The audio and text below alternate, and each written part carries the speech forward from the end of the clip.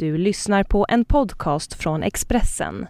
Fler poddar hittar du på expressen.se/podcast och på iTunes. Okej, mina damer och herrar, då var det dags för en ny podcast med mig, Magnus Nyström. Jag är på väg till Gävle. Detta ska bli en on the road podcast. Jag har gjort 2 sådana tidigare. En gång tillsammans med Henke Sjöberg när vi åkte till Örebro och en gång under JVM i Finland. Nu tänker jag göra ett nytt försök att bjuda på någonting som är väl värt att lyssna på. Det vågar jag lova redan nu att det blir. Trots att jag inte är helt på det klara med vilka övriga personer som ni kommer få träffa i denna podcast. En jag säkert vet att ni kommer få träffa är Thomas Kuben Andersson, legendarisk hockeydomare. Med en hel del intressanta synpunkter om yrket han hade och om det här med att vara domare.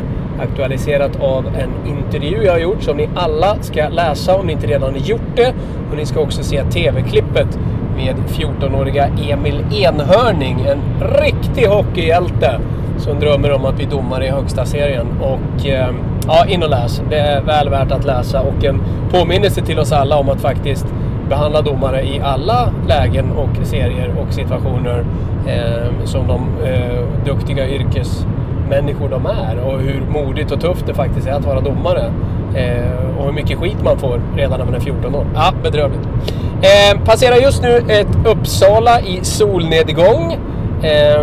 Tänk egentligen vad märkligt. Sveriges 4:e största stad, Uppsala. Men sportmässigt, oj.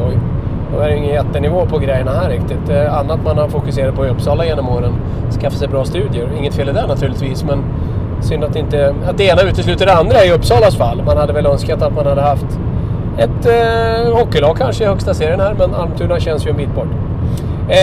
Gävle för mig, jag ska ta det lite kort innan resan fortsätter och ni kommer få träffa andra människor. Jag glömmer aldrig första besöket i Gavlerinken. För mig var det nästan, inte riktigt, men nästan lika mäktigt första gången jag kom till Gavlerinken någon gång på 80-talet som det var att komma till Montreal Forum i Kanada. Det var lite samma historiska mark onekligen. En arena, en plats, ett lag man verkligen hade växt upp med. Jag är aldrig här på Brynäs. Men det var någonting väldigt speciellt med gamla Gavlerinken. Jag tycker man har behållit mycket av känslan och charmen i den nya arenan, som kan vara väldigt trist att besöka om vi ska vara helt ärliga. Klacken har skärpt till sig och blivit bättre på slutet, men publiken kan vara väl tyst, väl fåtalig. Draget är inte alltid det bästa. Men när det är som allra bäst i Gävle så är det fantastiskt bra. Och det fick vi verkligen erfara när det blev guld senast med Jakob Silverberg och Järnkrok och grabbarna. Då var det tryck i Gävle. Ja, det heter ju Gavlerinken igen förresten. Som det ska heta. Tänker inte bli nostalgisk. Jag ska verkligen försöka undvika det. Nu kommer jag ju lite på gamla tider också. Men alla vi farbröder ska ju passa oss för det där och tro att det var bättre förr. För det var det definitivt inte. Det var annorlunda, men det var inte bättre. Även om vi inbillade oss det då. Och jag har alldeles nyligen blivit grymt påmind om att man inte kanske var eller är så cool som man själv trodde. Jag plockade fram ett gammalt fotoalbum och började visa bilder för mina barn. En väldigt färgglad och fin bild från 80-talet på mig under en jorden runtresa tyckte jag var cool att visa för min 11-åriga dotter, som tittade på bilden, tittade på mig, skakade sakta på huvudet och sa: "Pappa, du ser ut som en figur ur Jönssonligan."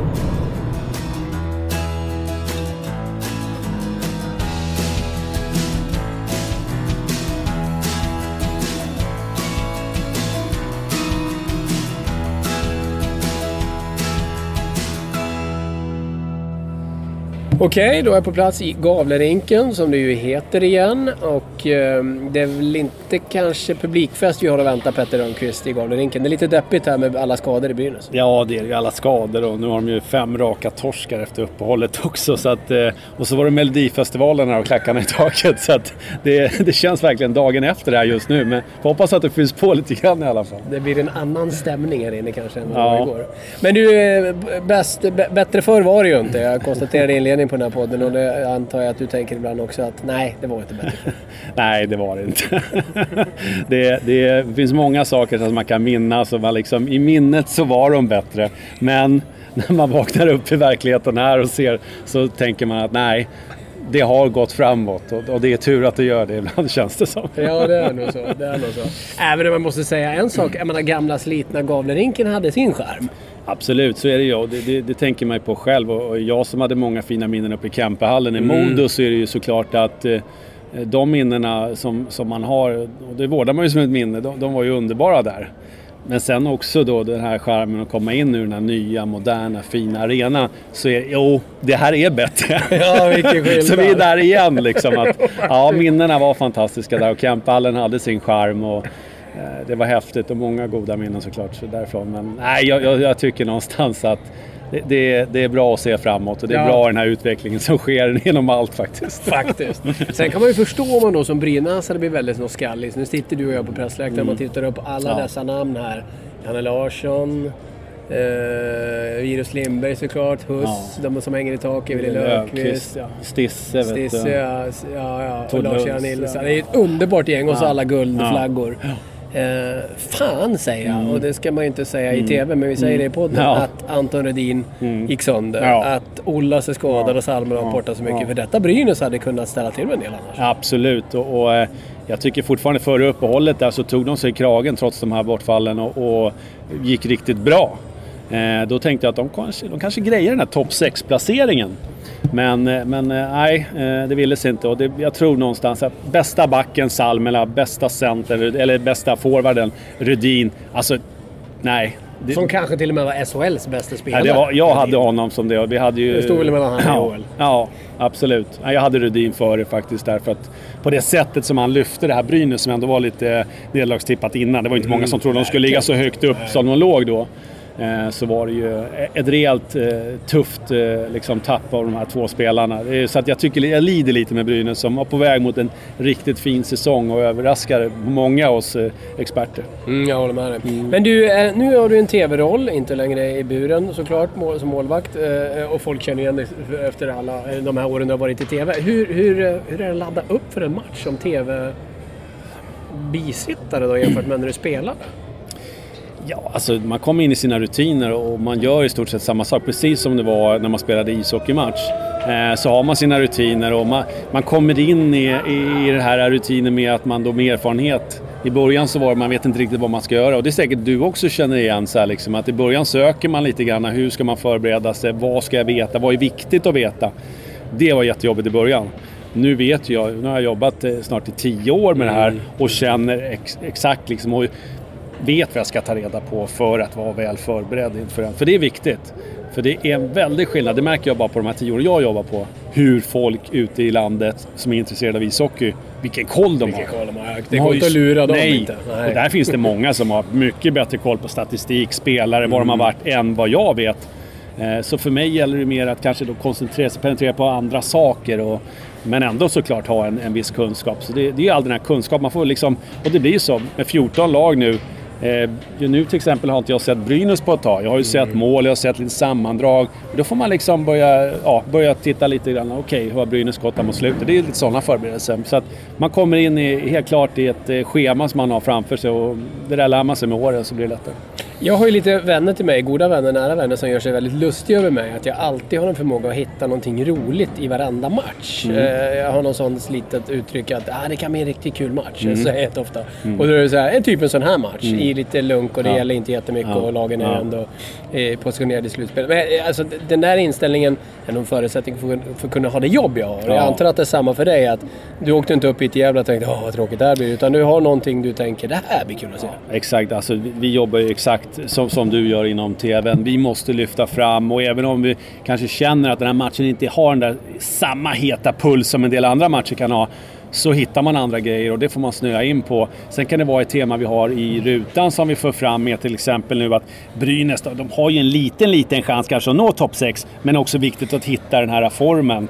Och medan för Linköpings del så gäller det nu att fortsätta vinna. De har ju faktiskt chans att komma 3 här nu, så de vill ju komma så högt som möjligt. Då bygger vi ju det såklart inför matchen. Har jag minna. Felix Sandström, ska han fortsätta stå här nu? Jag pratade om ett generationsskifte, att han kommer ta över Starkbaum. Det var inte många som trodde det i höstas. Nu visar det sig nästan att han är på väg att ta över faktiskt, och Starkbaum ska inte få nytt kontrakt. Och då, sådana grejer är häftigt då, tycker jag ändå. Så nu, jag har en del grejer här under den här matchen som jag kommer att titta på. Nu blir det naturligt att prata målvakter med dig eftersom du är för detta målvakt. Och samtidigt har du jättekoll på hockey överhuvudtaget. Men just här är ju målvakter intressanta i båda lagen. Om vi börjar med Brynäs och det är Starkbaum och Bulan kanske inte är på helt och hållet samma mål. Ändå unge Felix Sandström kommer in. Hur uppfattar du målvaktssituationen i Brynäs? Du var inne på det lite. Ja, jo, absolut. Nej, men Sandström, jättelovande talang. Alltså, han har alla ingredienser och har en kanonkarriär framför sig här om han kör med rätt inställning och allting. Och han ser hur bra ut som helst. Har såklart inte den här erfarenheten och har grejer han behöver jobba på. Men jag kände det i höstas när jag såg honom spela och det gick väldigt bra för honom att här kommer det ske någonting i år. Jag kände det liksom. Och Starkbaum har varit nu i Sverige, var uppe i Mod och han har haft några bra säsonger här och det liksom kändes någonstans som att det kommer ske någonting här. Ja, och Starkbaum han är ju en gedigen SHL-målvakt och kan ju spika igen rejält. Men såklart, när det blir så där också de här skadorna så tror jag nog Brynäs nu försöker, och de har ju lite problem med kontraktsförhandlingarna med en del spelare. Så att Nörstebö ryktas ju om att han ska gå till en annan klubb som är jättelovande back. Så det är såklart att då tror jag nog Brynäs organisationen gör nog rätt i att kanske, vad är det vi ska ha för lag nästa år? Så där tror jag att Sandström då kan glida in här och få lite matcher här. Släppa en stark på, han får lite pengar där kanske också. Exakt, ja, men det är ju klokt. Men du, Linköping då, det gick ju Don Tagnes ut för en tid sedan. Det var ju coolt att han sa det, även om jag inte håller med. Men han påstår ju att Linköping är bästa målvaktsparet i SHL. I Högberg och i Rautio. Det är ju inte sant. Nej, det är det ju inte. Absolut inte. Men det är kul att han säger. Ja, men så är det ju. Det är Sam Hallam säger ju att Nilstorp är Sveriges bästa målvakt. Och sen så vet man ändå att han håller på att förhandla, eller att Växjö i alla fall håller på att förhandla med någon annan ny till nästa år. Så att, det är ganska lätt genomläst. Men det är såklart, jag gillar ju att man försöker bygga sin målvakt. Det gillar jag när tränaren går ut. Men har Linköping en bra nog målvakt att gå riktigt långt i slutspelet, undrar man ju? Ja, det är en jättebra fråga och jag har inte svaret på det. Därför att Rautio återigen gör en helt lysande grundserie. Som en del utespelare kan göra också. Många är väldigt bra i grundserien. Sen kommer det till slutspel. Och där har Rautio och någonting att bevisa. Alltså han ligger alltså runt 1 och har alltså över 92% räddningsprocent i snitt varje grundseriesäsong. Kom till slutspelet så ligger han 89-88% helt plötsligt. Sänker den med 4%. Och ligger runt 3 insläppta i snitt. Ja, det är en viss skillnad. Och nu har det varit så många gånger så att nu är det inte bara så här, det bara råkar hända, han hade otur, utan det är den stora frågan. Och som jag känner att Högberg har inte fått det här förtroendet heller. För att det känns så att jag äter så. Och Högberg, ska han komma in och känna det, spela så pass bra så att han kan lyfta, då måste han fått det här självförtroendet och fått förtroende från tränarna tidigare, känner jag. Så att, vem är det i mål ikväll i Linköping? Jag vet faktiskt inte ännu. De kommer ju ut här snart och ska värma här. Så att, det är då jag brukar, då ser man direkt. Peter Biffen Karlsson sitter bredvid nu och du är, vad har du för tjusig titel egentligen i Linköping? Jag vet inte, jag brukar själv kalla mig för mediearbetare och försöka hjälpa till med det mesta egentligen. Men jag tror det skulle väl vara presschef egentligen. Presschef. Jag tycker inte det är så viktigt. Nej. Men du är viktig för oss som jobbar i media och en av dem som vi gillar mest, för du är alltid superservice när man kommer till Linköping.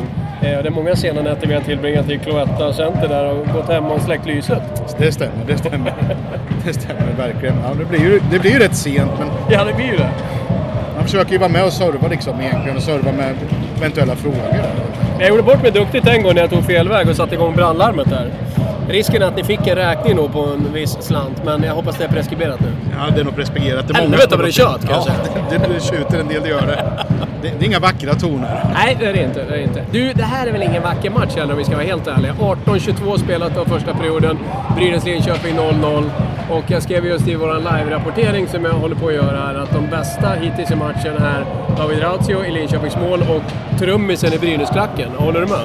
Ja, det kan nog vara så. Det verkar som att tyvärr att de i Gävle nu för tiden går hellre på slager än vad de går på ishockey. Det tycker inte jag är så kul. Men det är fruktansvärt att det är så. Ja, det är rent fruktansvärt.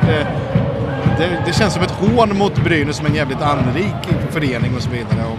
Jag håller helt med. Det är ett hån. Melodifestivalen förstår vi oss inte riktigt på, du och jag. Och du kan musik, för att använda ett uttryck som används av poddkollegor till mig. Berätta kort om din musikbakgrund. Jag har jobbat med musik i 25-26 år tror jag.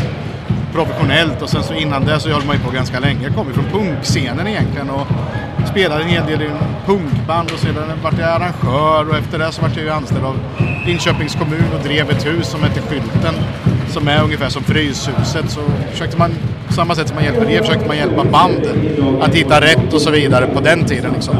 Komma framåt och kanske få lite tips och tricks och så vidare. Så det var någon sån här kulturtidning som gjorde någon sån här för ett tag sedan, någon sån här, vad jag snittade på konserter. Jag jobbade i 25 år och de sista 10 åren snittade jag på, det kan inte stämma, så jag liksom 300 konserter om året. Det är ju som sjuk siffra så det kan inte vara möjligt. Men samtidigt när jag upplever trumsoundcheckar ibland fortfarande, om jag råkar gå förbi, då saknar jag det inte dugg. Jag förstår det. Att be dig plocka ut någon enstaka sådär bästa spelning, det går ju knappt när man har sett så mycket. Men några favoriter, nämn några favoriter ändå som du verkligen återkommer till och alltid gillar.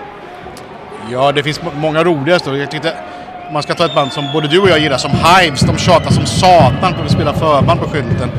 Och så fick de göra det, så kom de ner därifrån skogarna och spelade förband. Och de var riktigt bra. Publiken gick igång på alla cylindrar och spelade 20 minuter. Och så jag gick in i de skriker efter mer, de vill ha mer. Då säger Pelle så här: vi har inte fått betalt för mer. Till saker att de fick resersättning och mat. Den höjdare på sitt sätt. KSMB som spelar på Skylten var också helt, det betyder så mycket för mig då, så var det jäkligt bra. Men sen är det så många som har passerat liksom, just över Skylten-scenen som är blivit liksom världsstjärnor liksom, allt ifrån de bryter benen på Ullevi och när de spelar konserter med vad fan heter de? Han var ju med, alltså, det var ju innan Nirvana, hans punkband innan Nirvana. Vad heter han nu? Dave Grohl. Dave Grohl, ja. Han spelar ju på Skylten och det kommer jag ihåg. Det var speciell spelning också. Det kommer inte ihåg bandet hette nu, men de kom från Norge och de var snöstorm. Det fanns inga mobiltelefoner riktigt då, så att de ringde från mackar och sa vi är så här nära, och så kom de fram till Skylten klockan 1 och liksom var fullsatt lokal och alla ville se dem för. Så alla konsertbesökarna hjälpte till att bära in alla grejer och så upp med grejerna på scen. Ingen soundcheck, sen körde de som var Brands gig. Och tydligen kommer han ihåg det för att senare sen så hade hans kusin eller om det var bror, jag kan inte säga vilket, var med ett band som hette Doggy Dog som kom från New Jersey, spelade på Skylten och då hälsade till mig, det tyckte jag var kul. Och sen var en trummis i Nirvana och nu är ju stor stjärna i, vad 17 heter de, nu tappar jag namnet. Ja, jag tappar också vad de heter, men de är jävligt bra i alla fall. Och han bryter benet. Vi kommer in på start, så bröt han benet och satt och spelade på scenen. Det var här i Sverige, eller hur? Ja, Ullevi var det. Det var mycket bra gjort. Ghost spelar förband också då.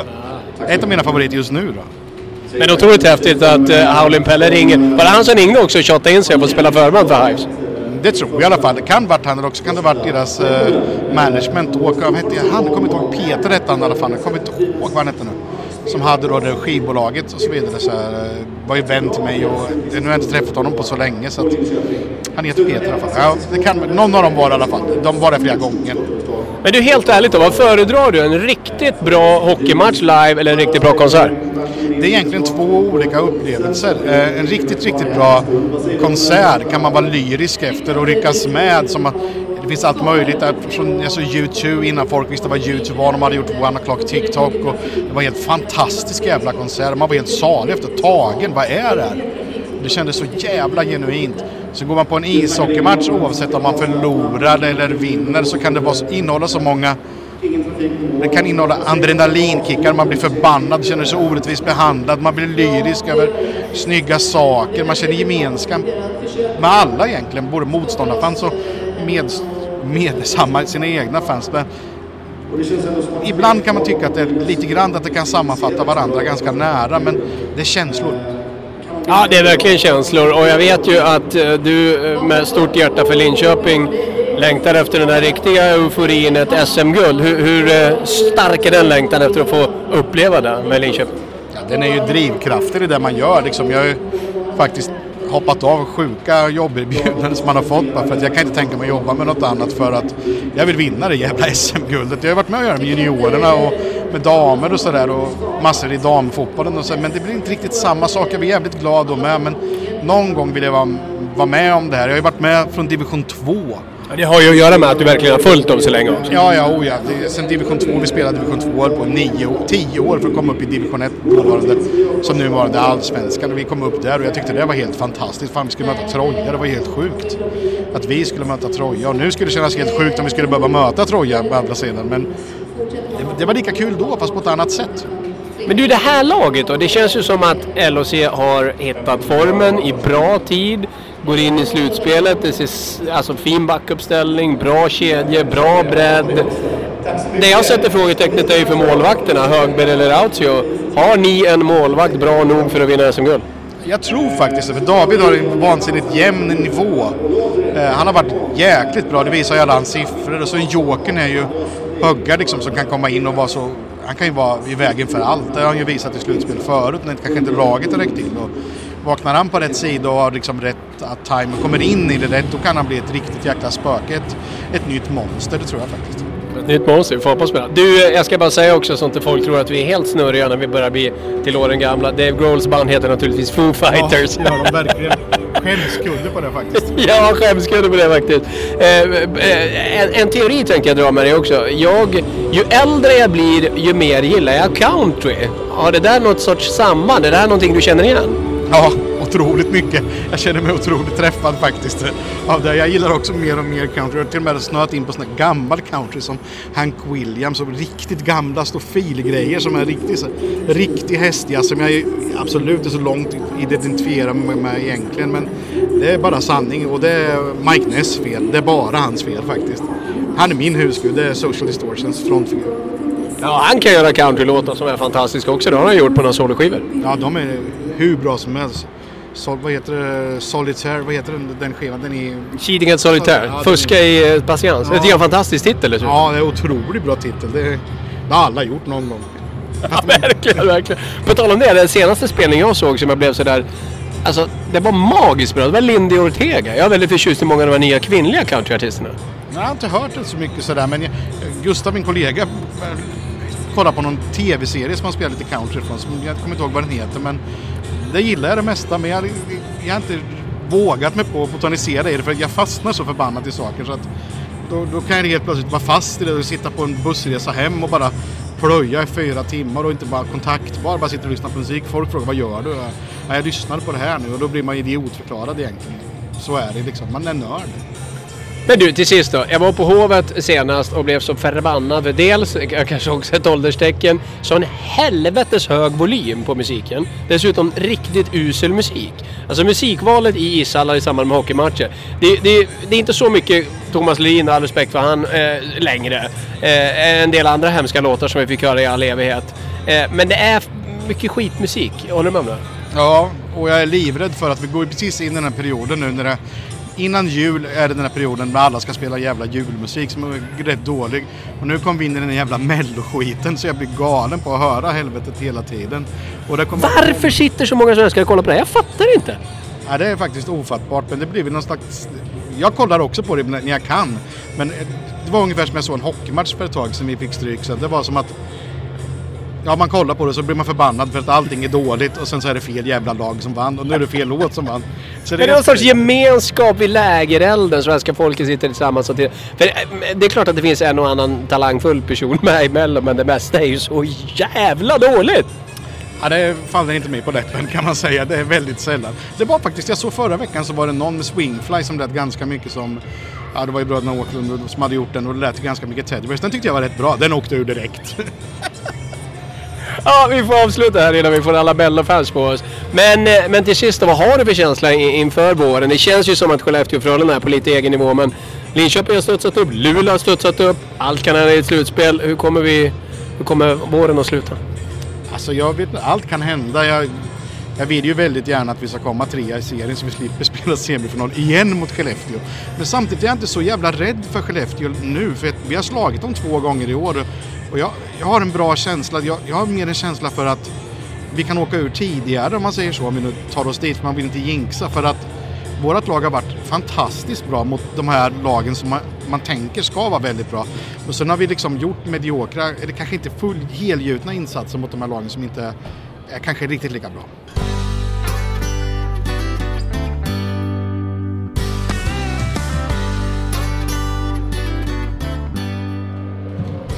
Okej, fint besök på pressläktaren i Gavlerinken. Vi är 13:02 in i matchen. Det är 0-0 mellan Brynäs och Linköping. Nu ska vi prata domare, och vi ska göra det med en legendarisk domare, Thomas Kuben Andersson. Hur många matcher blev du dömde?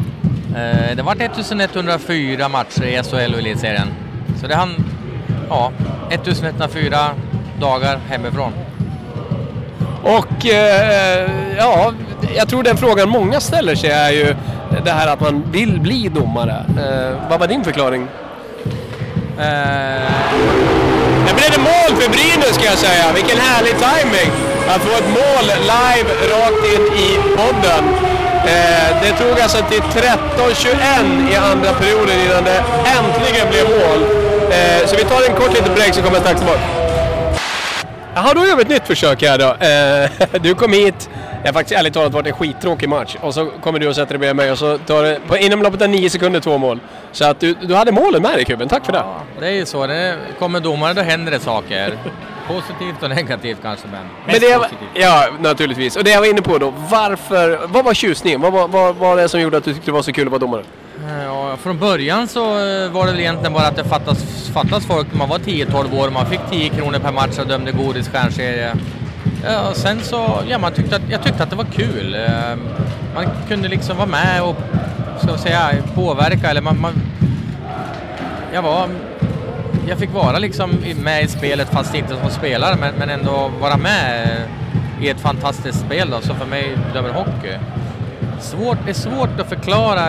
Folk som brukar fråga det just det där, då brukar jag svara att du får börja döma själv så ser du att det är himla roligt. Det är så svårt att förklara exakt vad som är roligt, men det är kul.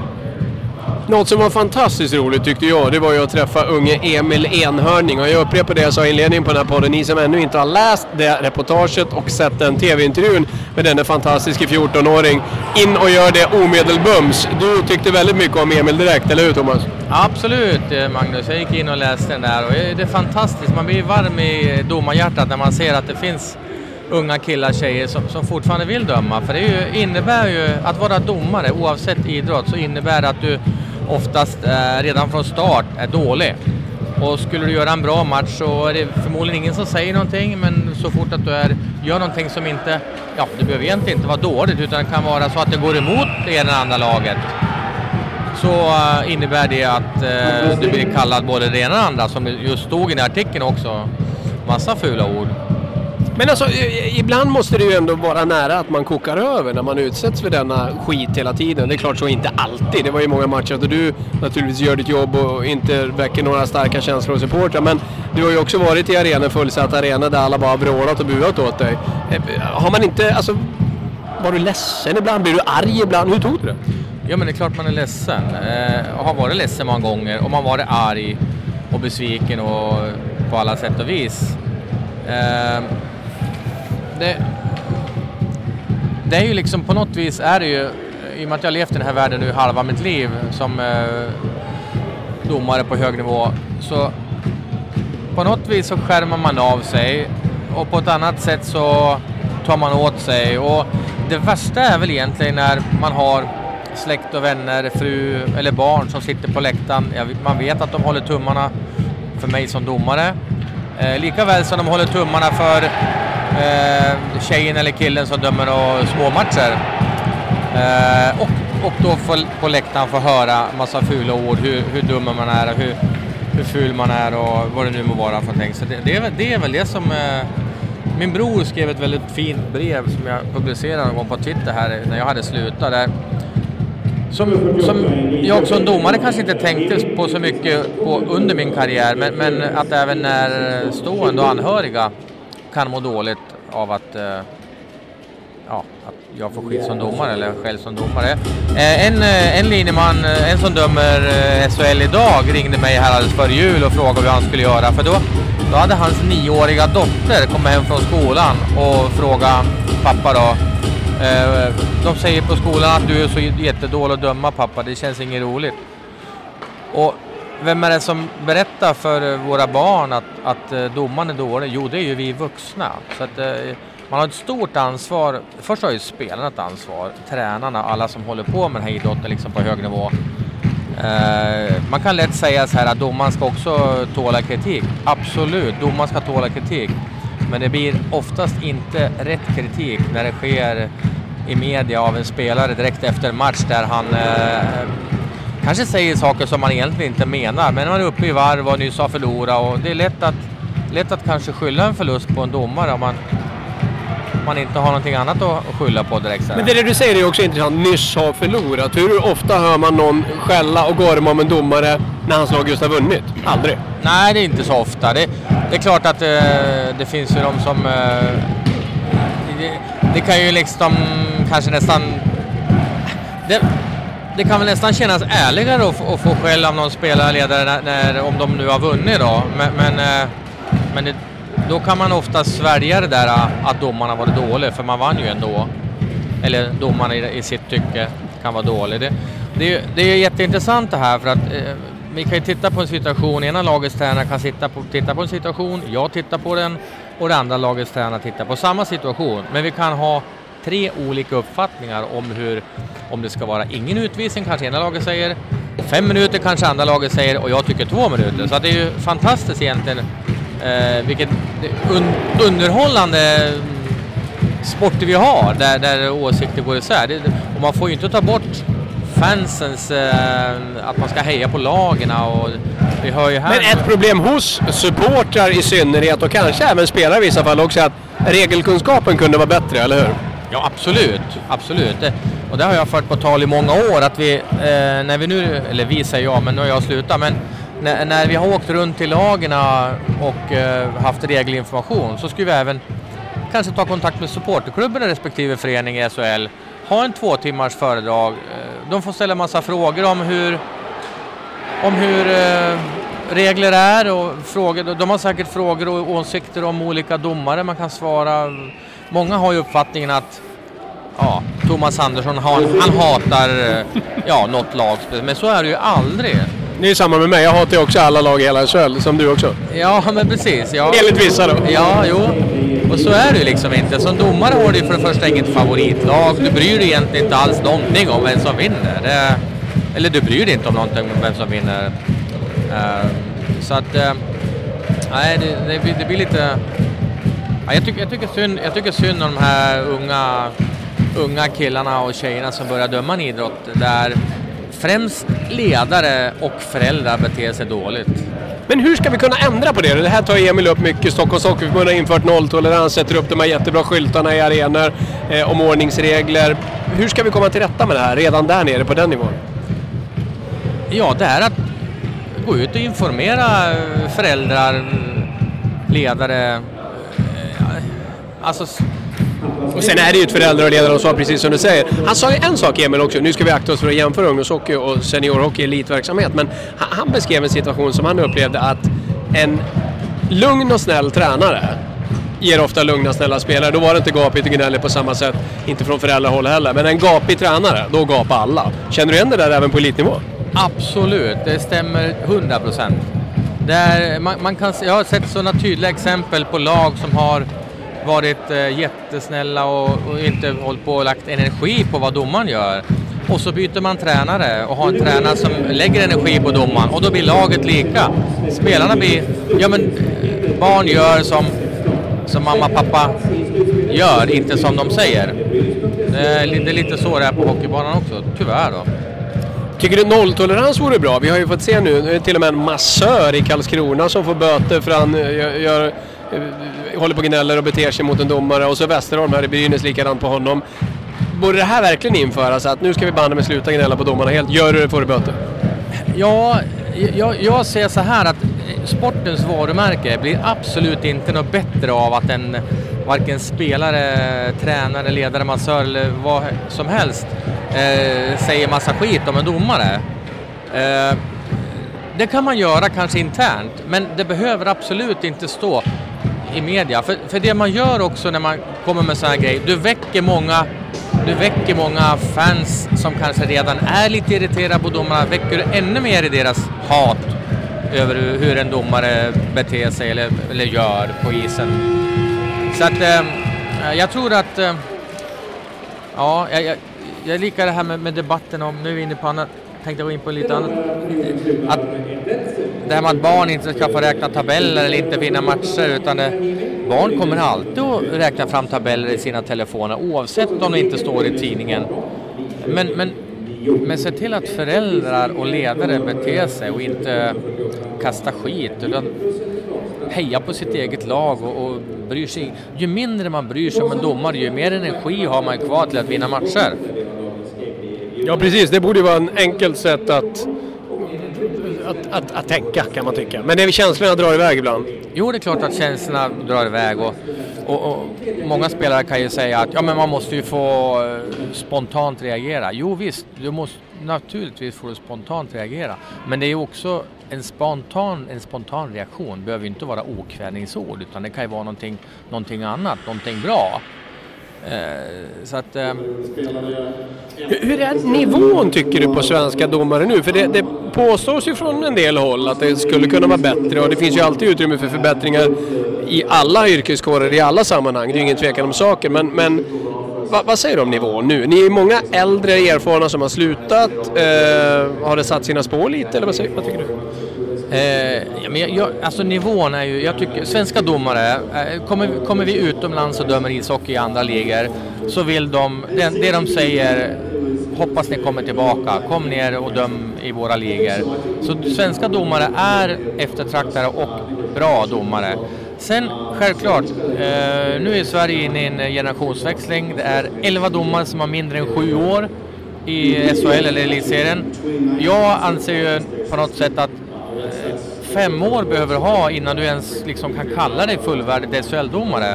Med något undantag någon gång och då. Men alltså, vi får nog ge de här yngre killarna chansen att bli bra. För att de kommer att bli bra och bättre. Om jag säger att de är bra redan nu, så kommer de att bli bättre. Men absolut aldrig felfria. Du kommer aldrig kunna hitta en felfri domare. Men jag skrev en krönika en gång som blev väldigt populär bland många av er domare. Det var till och med någon som erkände att det var första gången han hade klippt ut och sparat en artikel. Som bland annat byggde på att jag vände på sättet att agera och att prata. Att tänk om domarna agerade på samma sätt som spelarna gör. Alltså så fort någonting dåligt hände. Om någon slog en jävligt dålig passning till exempel. Att man som domare då skulle åka fram. Hur fan kunde du slå den där passningen dit? Har du inte någon gång varit lockad av att göra just det? Åka fram och säga så till de gapskallar någon gång? Massor med gånger. Om man har gått in i omklädningsrummet efter första perioden och liksom tänkt så här: grabbar, ska vi gå bort till omklädningsrummet och öppna dörren och bara säga, hur i helvete spelar ni? Här åker vi 40 mil för att döma en bra hockeymatch i SHL, och så är ni så jävla klappkass, och så panga igen dörren. Men då skulle man kanske ha fått dömt färdigt, tyvärr. Men man har varit sugen många gånger, absolut, ska jag erkänna. Fan vad synd att du aldrig gjorde det, det hade varit kul ändå.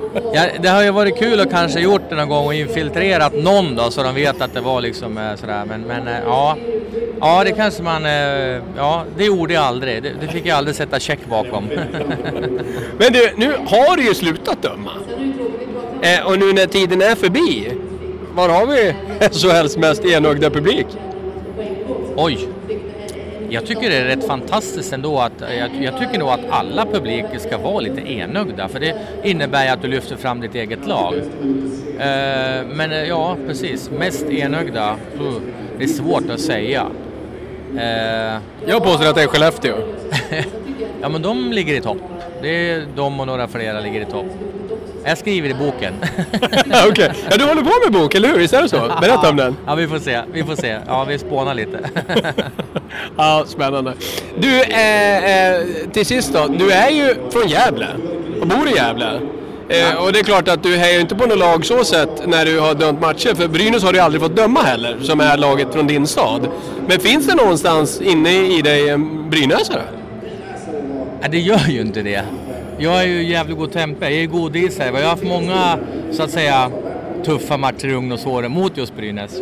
Men sen ska jag ju säga så här att för alla domare i distriktet och för Gävle så betyder det ofantligt mycket att Brynäs håller sig kvar i SHL. Så på det viset hoppas jag att Brynäs för alltid kommer vara i SHL, så är det. Men mitt hjärta brinner inte för Brynäs så, men det brinner för att det ska vara kvar i SHL. Till sist då, en tanke jag brukar tänka någon gång i mitt jobb. Man är ju så otroligt fokuserad, jag precis som alla andra inblandade i en match när man har ett jobb att göra. Men det finns ju ögonblick då man bara kan sitta och wow, det här är fantastiskt att få vara med om och uppleva. Har du någon sån match ur din karriär som sticker ut där du själv på isen bara att jag får vara med om det här? Absolut, hur många som helst. Jag skulle kunna räkna upp men några grejer som ploppar upp. Liksom min första riktigt internationellt stora match i Svezia 92 tror jag det var. Mellan Tjeckoslovakien och Sovjetunionen som det hette då. Där liksom så fort Sovjetunionen hade pucken och så jublade folk, och när Tjeckoslovakien hade pucken då busvissade de. VM-finalen 2005 i Wien naturligtvis. OS-bronsmatchen i Turin. Också där jag som enda domare utanför NHL fick en match i slutspelet. Så det är liksom lite fjär. Sen många finaler här hemma där man skjuter smällar och delar ut guldmedaljen. Det är ju fantastiskt liksom. Som vi domare lite skämtsamt säger att nu stänger vi butiken för i år. Att få vara med om sådana matcher, det är få förunnat.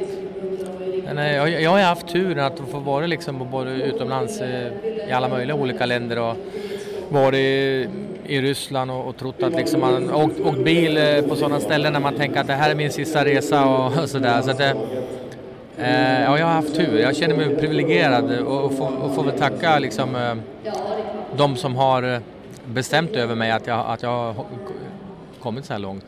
Så du förstår Emil Enhörning vill se fler som han, att det här att bli hockeydomare, det är ett jäkla kul jobb?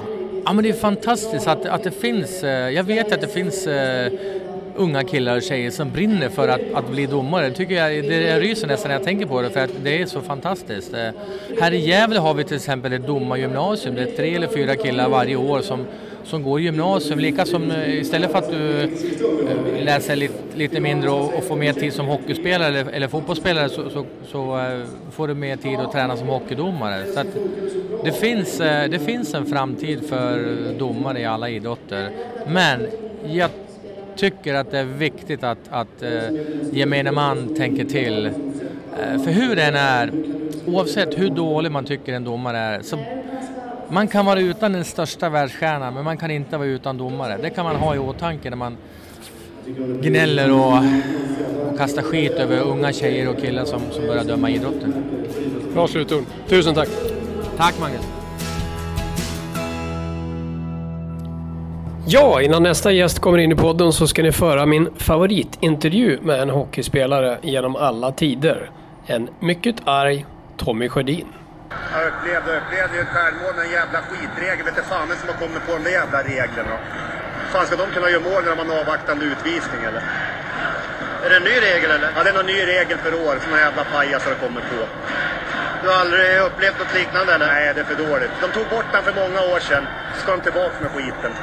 Är det det som avgör tycker du? Ja, det tycker jag. Står 2-1 och vi har tryck och har 2-1 då är så matcherna väger helt. Men 3-1 är ju lite direkt avgörande. Ja, Tommy Sjödin alltså i en intervju med SVT för ett antal år sedan. Världsklass på den intervjun. Snacka om att inte bry sig om vad man borde säga utan att tala rakt i hjärtat.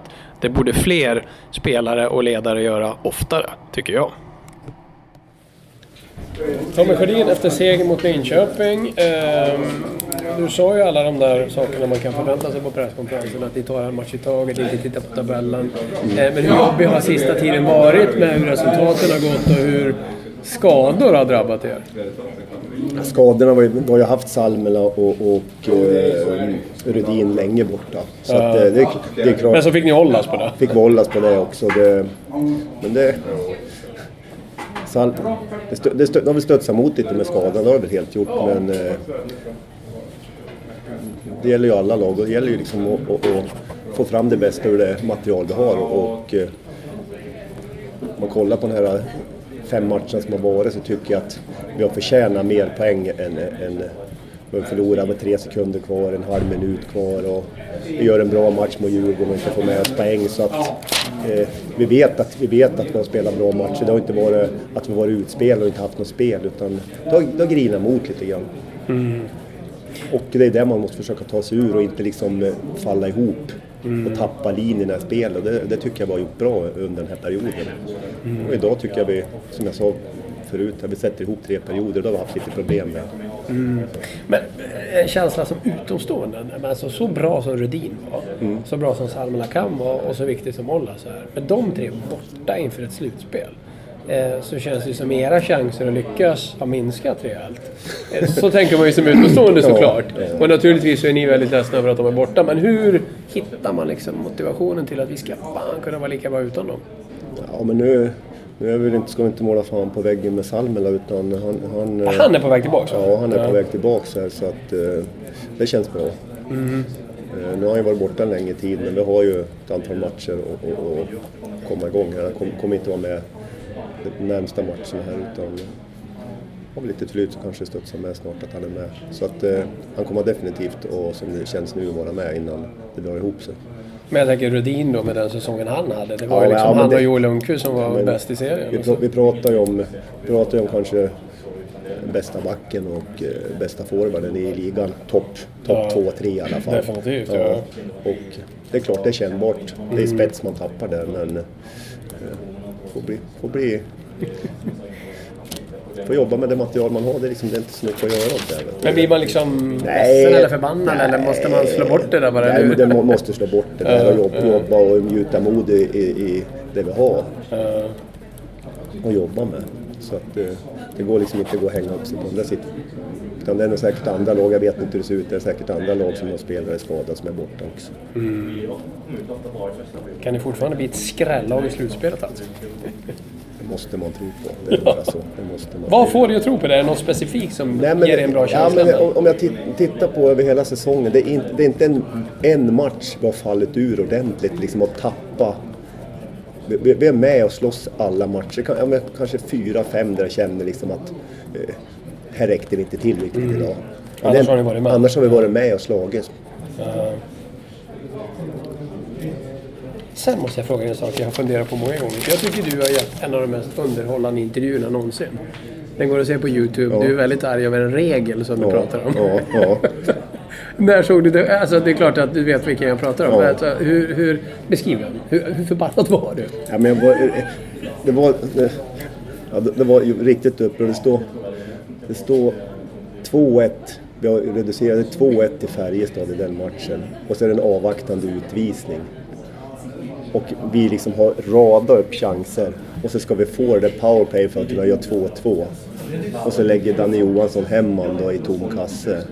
Och jag tyckte att då fick de 3-1 istället. Och det är liksom... Det gjorde mig jävligt upprörd. Så tror jag säkert att det låg lite att vi hade haft en jobbig period och också vi håller på att sätta ihop en bra match då liksom, och så tyckte jag det raserade hela helvetet. Men alltså det är ju så härligt att kunna vara så ärlig, för det är väldigt ofta i intervjusituationer man biter sig i tungan och säger det förväntade, men då jävlar, du lät det bara gå där. Ja. Det är inget om fick du skit för det efteråt? Nej, ingenting. Nej. Det tror jag inte.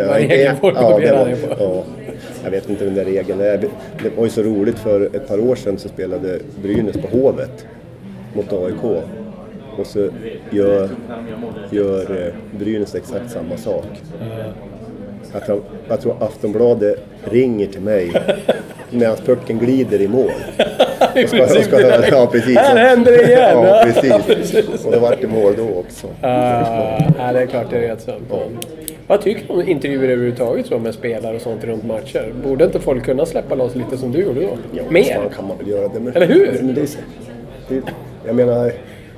Men jag menar kritisera en domare och liksom bli lite förbannad. Men det är ju böter och så det är ju liksom... Det blir mer mediaträning och det nu vad man ska akta sig på att säga, får inte bjuda ut sig, så att man får vara lite försiktigare. Visst är det kul med spontana uttryck och lite, att man blir lite bres och arg. Verkligen. Ja. Mer sånt. Ja, det tycker jag definitivt. Ja, jag absolut. tycker det. Absolut.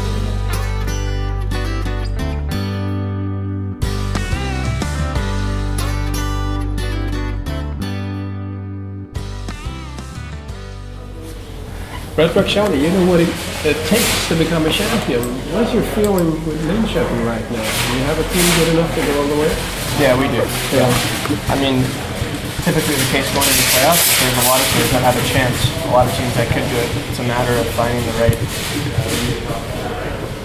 right process going into the playoffs, the right timing, everything coming together at the right time, doing the right things, finding the right habits, all at the right time. It's a little bit of you got to get breaks too. I mean, it's tough. There's a lot of teams that are good, have good systems, good coaching, good players, can special teams. And so sometimes it comes down to small little things, getting the right balance at the right time, good goaltending at the right time, good power play. There's a lot of different ways you can do it. Yeah. But I think going into playoffs, we know that we're one of a group of teams that will have a chance. So that's the way you got to approach it. You got to believe that you can be a team that can win. But what is it in particular that makes you feel good about this particular team? The thing that makes me feel good is that I think we've been developing over the season, kind of due to our we got a good core of older guys that are there, and then a good core of younger guys that are getting better and better and better. And so I think that our team's been maturing.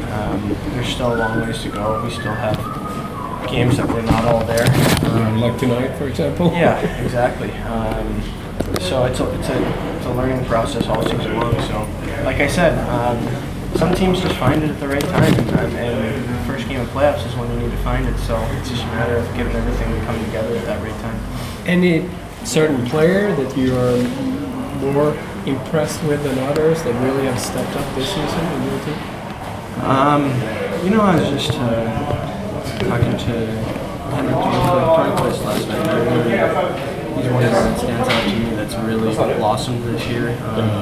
You look at a couple of our young defensemen, Gabe and Carlson, unfortunately, even I think Anton Carlson's another guy. All those guys have really been developing really well for us. Guys. And Kalle Dahlstrom's taking a step this year. So you see those guys taking big steps. We've got a young defensive core.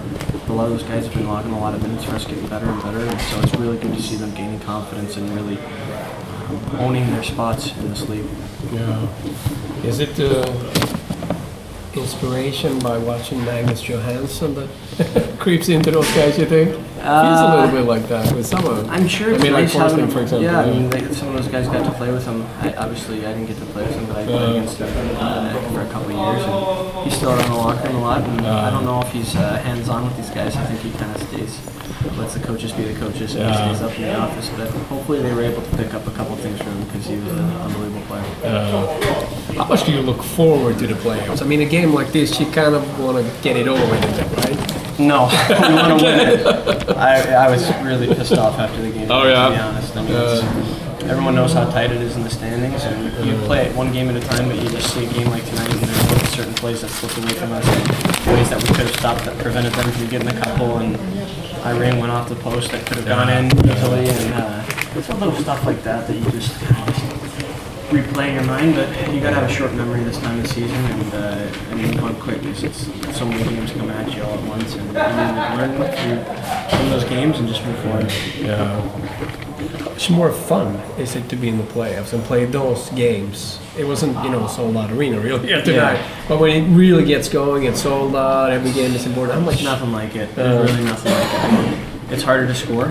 You're going to have games when you're going to feel beat up and not get one chance on net because it's that tight. And then there's going to be other games when you're going to be a hero and score 2 goals, 3 goals, and so, or make the big save and the big block. But it's just everything is magnified in the playoffs and means a little bit more. So you don't take anything for granted. Every little good play you make, you notice it and credit it when your teammates do the right things. And so it's just more exciting. Everyone's watching closer. Everything's more important. You're going to get the best of endings this spring? What's that? You're going to get the best of endings this spring? That's the plan. That's always the plan. Okay, super. All right, take care. Thank you. Bye-bye. Okej, då var matchen här i Gävle slut. Jag har precis skrivit en krönika och skickat iväg den till tidningen. Där jag skriver om det enda jag tyckte var värt att skriva, om jag på att säga. Det som gjorde att den här matchen stack ut lite, att jag faktiskt tyckte att de 3 bästa spelarna var de 3 målvakterna som spelade. David Ratsio var klart bäst på plan första perioden. Felix Sandström lugn, stabil och fin rakt igenom. Och Marcus Högberg kom in och är riktigt, riktigt bra. Jag har riktigt fina räddningar i början på andra perioden. Så 3 bra målvakter i en och samma match. Inte alltid man ser, och det var ju faktiskt riktigt kul tycker jag. Och särskilt roligt är det ju för Linköping då, som har ett stort fett frågetecken efter just sina målvakter, även om Dan Tangnes så hävdar att man har SHLs bästa målvaktspar. Ska Linköping gå hela vägen så måste Rautio eller Högberg, för någon av dem, jag tror ju verkligen på det här att det ska vara en målvakt som kliver fram och är given första målvakt, det är bra. Någon av de två måste spela sitt livs absolut bästa hockey. Minns Högberg för 2 år sedan i slutspelet, fantastiskt bra. Efter det har han inte haft den utveckling man hade hoppats på. Han har haft det lite jobbigt att kunna spela på hög nivå under lång tid. Han gör det här i Gävle idag och gör det väldigt, väldigt bra. Det var kul att se. Rautio har ju också grundseriespelat på ett absolut toppnivå i många år. Men haft svårt att få det att riktigt vara på topp och som bäst när det gällt som mest i slutspel. Kanske kan det vara dags nu till våren då. Det som är lite häftigt med båda de här två som kanske gör att man ska varna för Linköping mer än vad kanske många gör är ju det faktum att spelare som har varit hårt kritiserade, spelare som känner att de verkligen har något att bevisa, det är ju också de som kan komma att bli allra bäst och riktigt driva på och spela som bäst framöver. Inte någon toppkväll i övrigt i Gävle som ni har förstått. Fantastiskt kul med de härliga gäster som var med den här gången. Petter Rönnqvist, Peter Biffen Karlsson, Thomas Kuben Andersson, Tommy Sjödin såklart, Rhett Rakhshani. Kul att göra den här typen av on the road podd. Jag lovar fler sådana framöver. Hoppas att ni gillar det här programmet också. Och en liten teaser. Nästa gång ni hör en podd från mig så kommer den komma från Nordamerika. Dit är jag nämligen på väg. Ni som lyssnar på denna podd först av alla, alltså redan när den blir publicerad och det är tisdag. När ni lyssnar på den så är jag på väg över Atlanten för att göra en del spännande jobb. Så att, håll koll på sajten framöver, Expressens sajt såklart. Håll koll på Twitter där jag då finns under Nyström Hockey som jag heter på Twitter. Och jag lovar en hel del spännande framöver i alla kanaler. Så häng med så tackar jag för mig den här gången och sätter mig i bilen och kör hem mot Stockholm.